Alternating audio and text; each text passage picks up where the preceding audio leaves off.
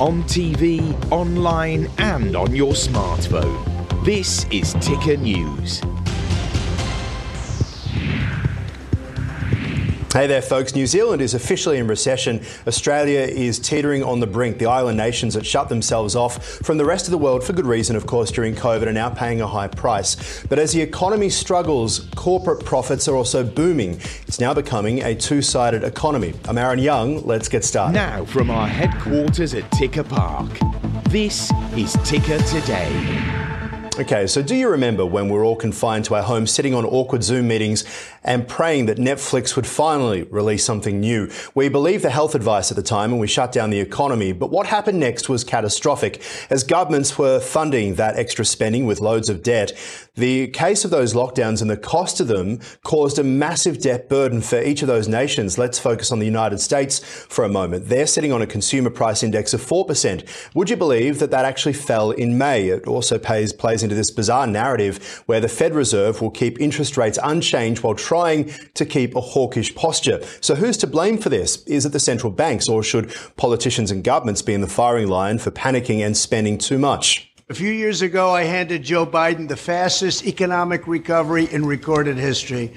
But as soon as he came into office, he quickly blew it all up. It was a shame. So sad to watch. I knew what was happening. I could see it, and so could others.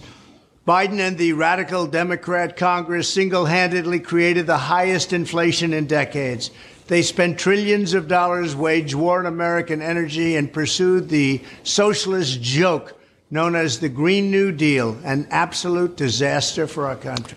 And so, as usual with Donald Trump, there's a fair bit to unpack with that. So we'll leave part of that there. But lots has been spent during the pandemic in terms of welfare support and trying to stop economies from buckling. But wasn't it clear what goes up has to come down? The pouring billions into the economy to keep things bumbling and humming along would end up with the very same people you're trying to save, then struggling to pay it all back. Take a look at this graph, for example. The International Monetary Fund publishes this kind of data referring to gross and net debt for 2022. Basically shows all debt outstanding and then the difference between gross debt and the cash balance of the firm. It is not a position you want to be leading in, and G20 nations are bearing the brunt. No China in there, even though that is the world's factory.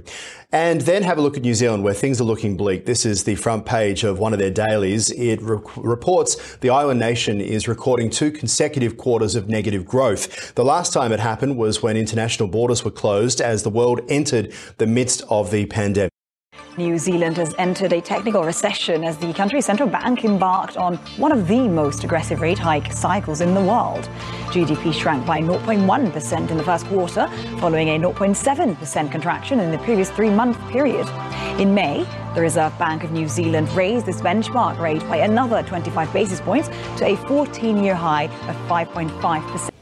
But we remember New Zealand's success, right? The nation of 5 million, which was applauded during the pandemic as a beacon of what post-COVID life would look like. The isolated nation now deep in economic turmoil, and it's left the government searching for sources of income.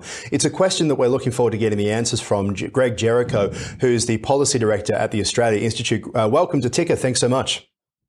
Hi, Aaron. Good to be here. Yeah, let's talk about who's bearing the brunt of this post-COVID recovery, because we know that governments and health officials were trying their best during COVID to be able to look after people, get people through, keep people safe. But we've come to the other side, and it seems to be really tough for a lot of people at the moment. Yeah, I mean, it's always a little bit difficult to cast around a lot of blame for how governments and even central banks acted during the pandemic, because really when we do go back there, no sense of there being a vaccine anytime soon. It was really a sense that we might be locked down for quite a long time. And so you could kind of understand the government's erring on the side of not so much caution, but doing more than they perhaps needed to. And really it only came out as more than they needed to, because thankfully the science and medicine actually got the nations and the economies going again when they were able to get the vaccines out there. So you're right in that that did build up a lot of debt, but I think at the time it was a good way of doing it, because there were some pretty dark prospects aligned there. Very much so, but we get to the other side and now economies are suffering. We're seeing instances where people who are handed out money, of course, from the government are now being asked to hand it back as well. Is that just adding to the difficulties that people really faced during COVID and post?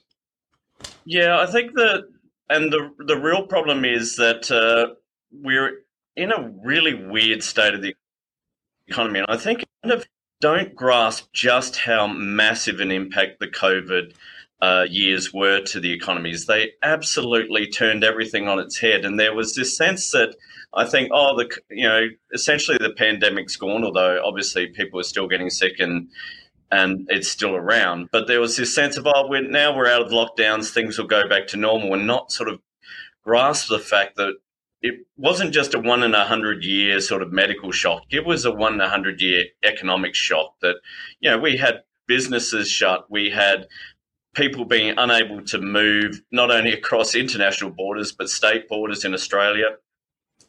And it's a case that a lot of that is still taking time to work back. And so, for example, with Australia, we just had the most recent short-term arrival figures come out, and they show that, we're still about, only about 2/3 of the way back to where we were prior to the pandemic in terms of international tourism. I mean, that's a massive amount.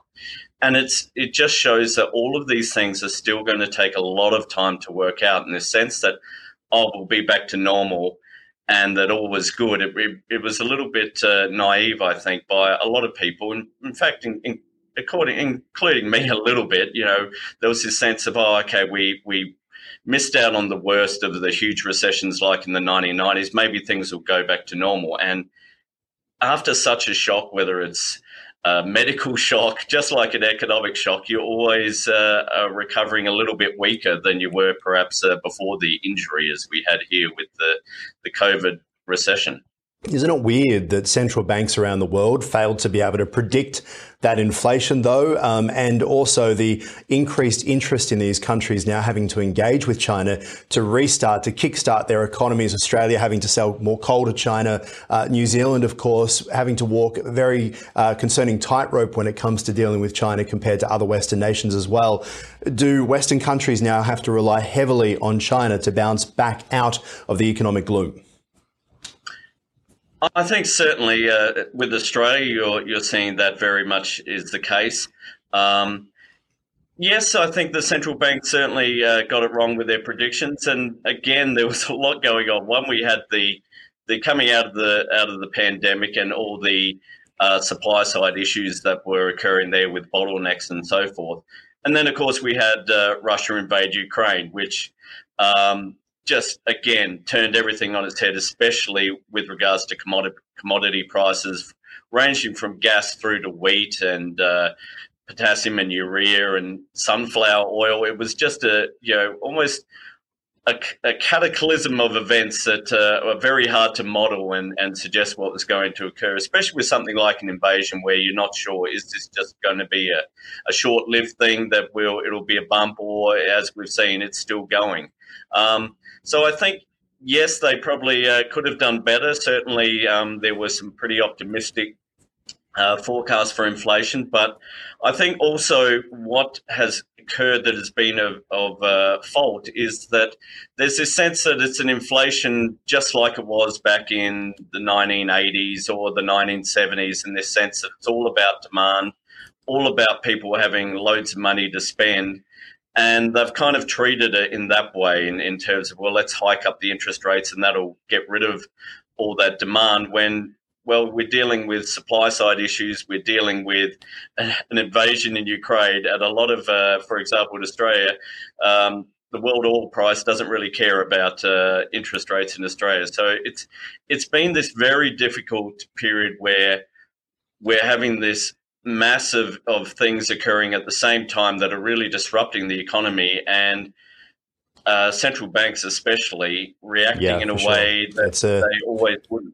Yeah, absolutely. We're speaking with Greg Jericho from the Australia Institute. When we come back, we're going to be talking about some of the other things, the OECD and corporate profits, the impact that they may be having on inflation as well. I'm Aaron Young. Do stay with us.